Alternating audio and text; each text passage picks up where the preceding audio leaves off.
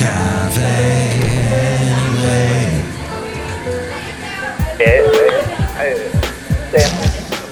Mike's Daily Podcast. FM episode 1941. 1941. That's the movie. That's the Spielberg movie. Mike's Daily Podcast. That I was discussing on the last podcast from Podcaster Valley 10. But today we're in Podcastro Valley. Yay. My son, you must go see Janet Jackson in concert, 'cause she doesn't sing, she lip syncs, and then she starts to flirt with Justin Timberlake. Wait a minute. Mike's Daily Podcast. 1941 was the film where it was a Mike's 1979 movie Daily that took place in 1941. Podcast. Am I confused yet? Yeah. John Candy was in it. John Belushi, Ned Beatty. Oh, let's see. Robert Stuck. Christopher Lee was in it too. Everybody was in this movie. Pardon me. Okay, sorry. There's somebody handed me a note that says, Mike, you're live right now. I know that. It's called Mike's Daily Podcast, and I'm live from it on the show tape here. Oh boy, I don't know. I'm just saying prima donna time. I've been starting the past couple shows with my little talks about how it amazes me how full of themselves some people get. But you know what? That's like, why you share that? Why do you gotta go there? It's not important for you to go there. Why do you gotta be why you gotta be so rude? I guess is the question. But some people just feel like they need to share in this world. And that's what has created Taylor Swift's career. Not Trisha Yearwood's career. Taylor Swift. And why was Trisha Yearwood not up there singing as part of that big Women of Country Music performance at the award show recently? You had Martine McBride, you had a lot of the big country stars. And here's today's podcast picture. Loretta Lynn waved from the crowd. Bless her heart. She's not doing that well, it looks like. But she was there. She made it. People giving her thanks, showing her love. Dolly Parton, still amazing. She sounds just like she did. That's how she's always sounded.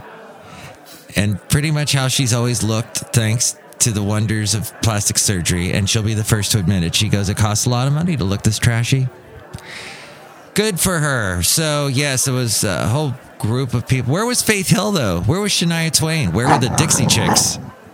What, Basil? Yes, I know you're upset the Dixie Chicks weren't being represented up there on stage. After all they've given to country music.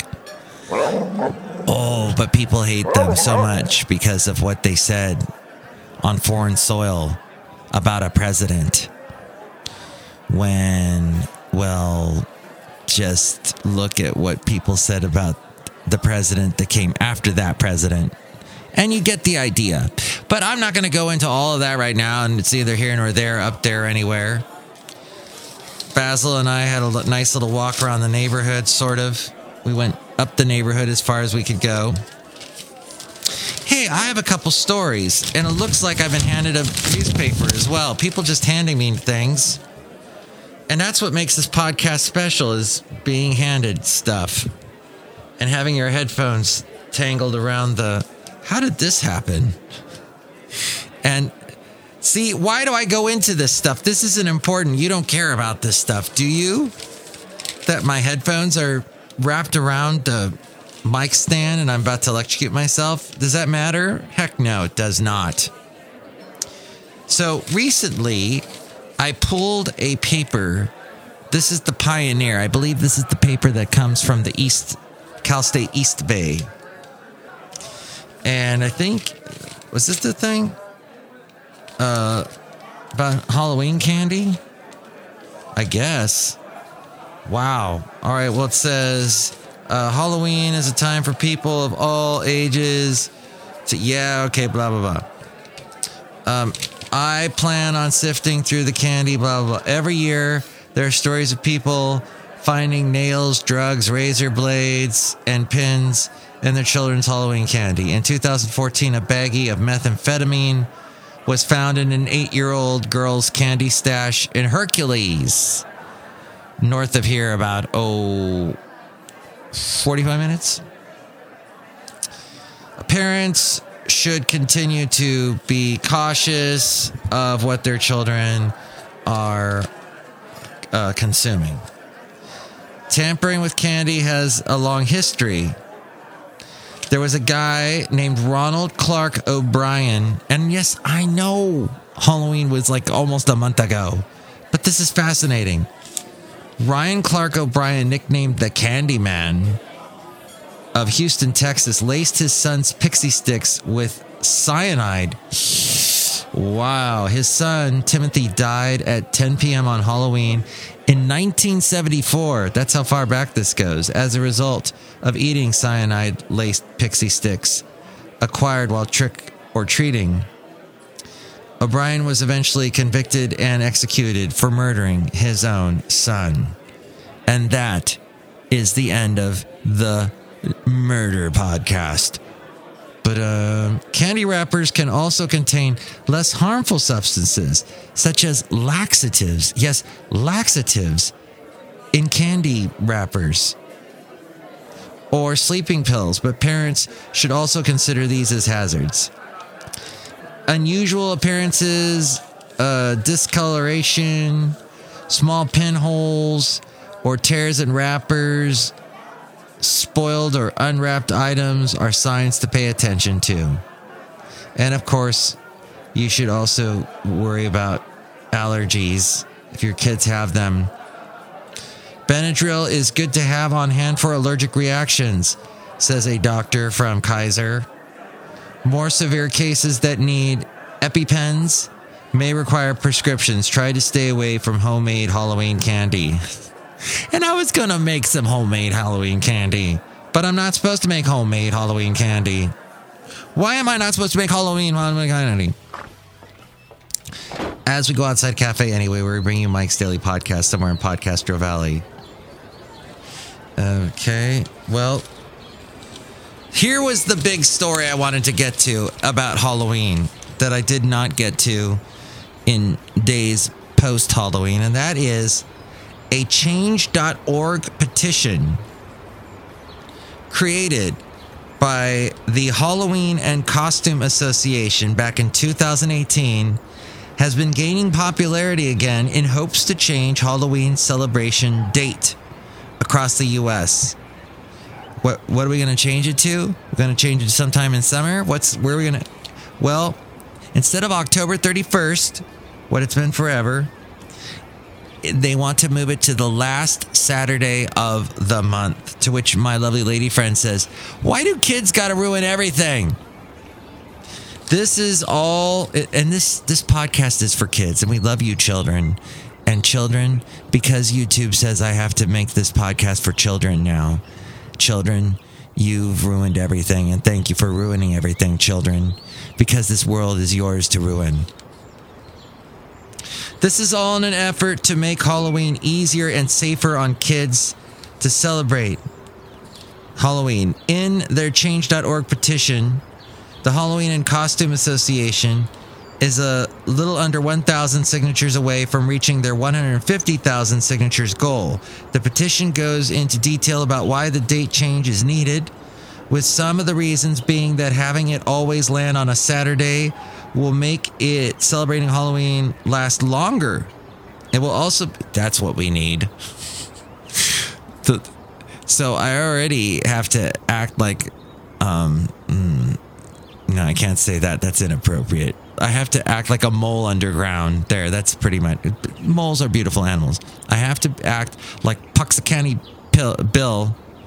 That was a groundhog. Underground. I have to be underground whilst all the kids are trick-or-treating because I forgot to buy candy. And now I'll have to wait even longer.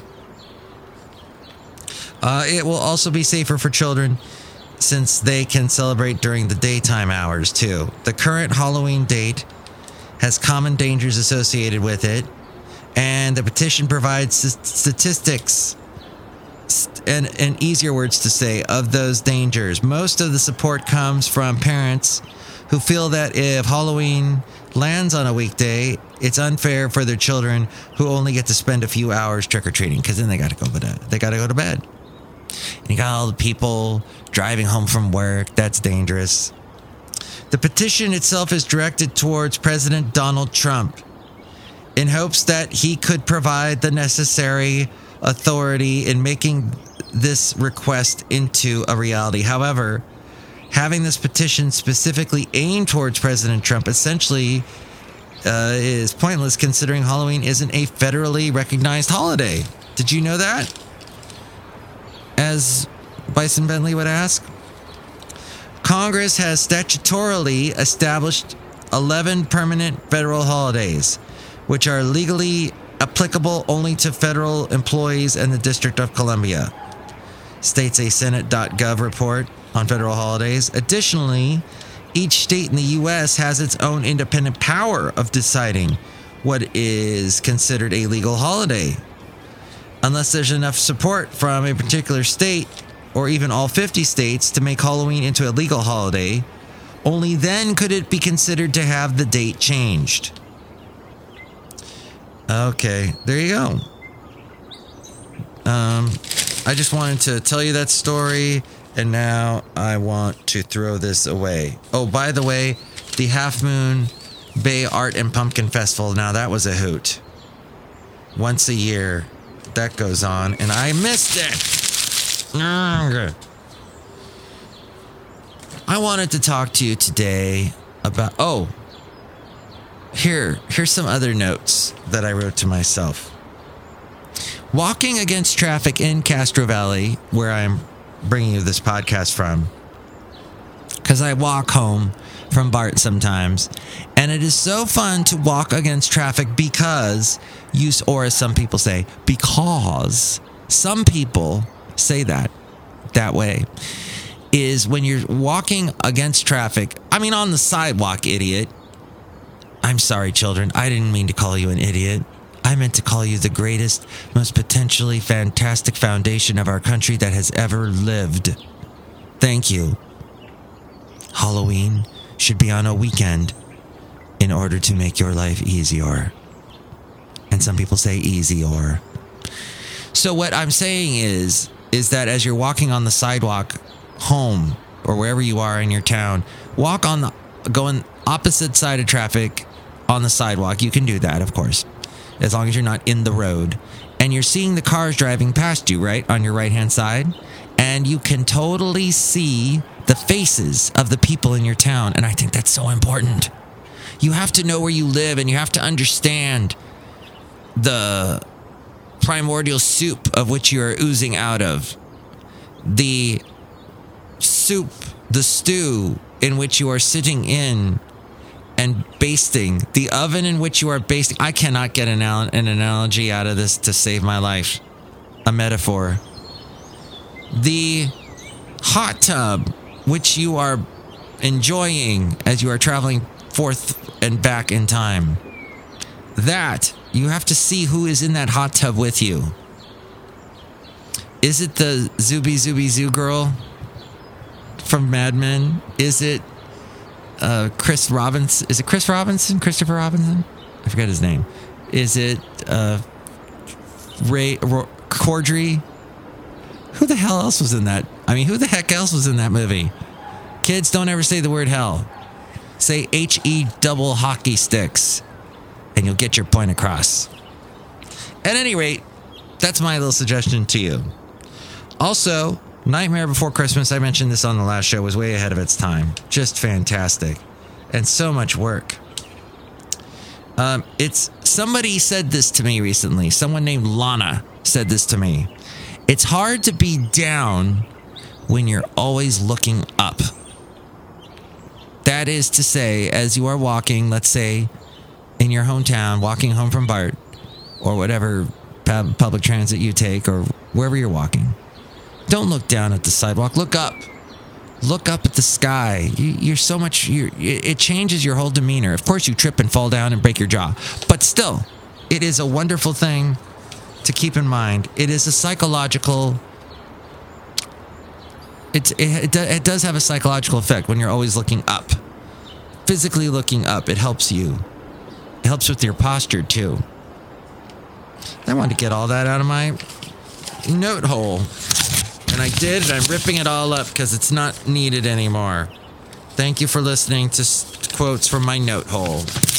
My cubby hole, whatever we call it. Note to self, whatever. What is this segment called? It's not a segment. Now that's legit.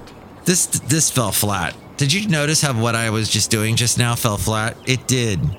Because I got this piece of paper, and this person, I thought, oh, he's talking about trauma. All right, so trauma and drama, and leave your drama for your llama, as someone who I work with, Rob Black, likes to say. And Rob he was throwing a tizzy fit on the air because he's having some technological problems. And he's mad. And when he gets mad, he doesn't like it. He usually likes sound effects like this. And when he's mad, the sound effects distract him, and he's like, no sound effects. Okay, so back to this. This is what life is, folks. In the recording world, in the audio world, in the radio world, in the podcast world. Okay, so this guy's got a 2-day trauma conference called The Body Keeps the Score, Trauma Healing. And I think it's fascinating. And I don't know, maybe you should go see a therapist if you are suffering from trauma. I don't know that much about it. I've had some traumatic things happen, but there is ways to combat it. There's also ways to that now, like this guy who he was giving a webcast, he was talking about differentiating between disruptive attachment and traumatic stress. See, that sounds good. Disrupted attachment. I don't know what that's about, but see, if this was something affecting me, I would go to somewhere and listen to somebody talk about this. Maybe my lovely lady friend would pop on the show and discuss this with me. Articulate the range of adaptations to trauma early in the life cycle. And this is why this is falling flat, is I have no idea what this is about. But you should also break down how adverse childhood experiences affect brain development, emotion regulation, and cognition. All right, well, this is something I was going to talk about, and now I have, and now I'm talking to people outside a cafe anyway, because we don't want this podcast to fall flat. We want it to fall round. I don't know, whatever the opposite is of that. Look who's out here. Hello, Michael Master. It's Mother Rutabaga. I don't know what you were just talking about. Oh, trauma. Yes, that's pretty bad. It is. Have you ever had, anything bad happen to you? Yes. Did you find a way to get through the bad times? Yes. Okay. Was it through listening to this podcast? No. Oh, you cut me to the quick. Look who else is here. Also, hello there, Mike. This is Valentino, the parking attendant. And this is Bison Bentley. Do you know that? Mike, you have not given us the podcast picture today. Yeah, the podcast picture. Do you know that? I have not, even though Ariel announced it a little while ago. Oh, I am so behind. The podcast picture today would be a nice picture, as we will have, of a place in the lovely town of Pleasanton. Yes, Pleasanton. It's not too far from where I am in Podcaster Valley. Sometimes I'm kind of broadcasting from Podcastro Valley Ton in Pleasanton, but this is a picture of a cool little coffee place that I want to visit. My lovely lady friend was there, and, well, I'll just post a picture of it. Why not? I guess it's called... you can try and guess what it's called, and let me know what you think it is. You can call me 336MM Daily. That's 3 + 3 = 6 MM, as in Mike Matthews Daily, as in what this podcast has been now for 3 days. Look at that. Awesome. Next show, it'll be the wonderful Shelley Shuhart, Floyd the Floorman, and John Deere the Engineer. Tell all your friends about this podcast and spread it around the world like butter. Mike's Daily Podcast is written and produced and performed by Mike Matthews. His podcast is super easy to find. Download or listen to his show and read his blog at mikesdailypodcast.com. Email Mike now at mikesdailypodcast@gmail.com. See you tomorrow. Bye!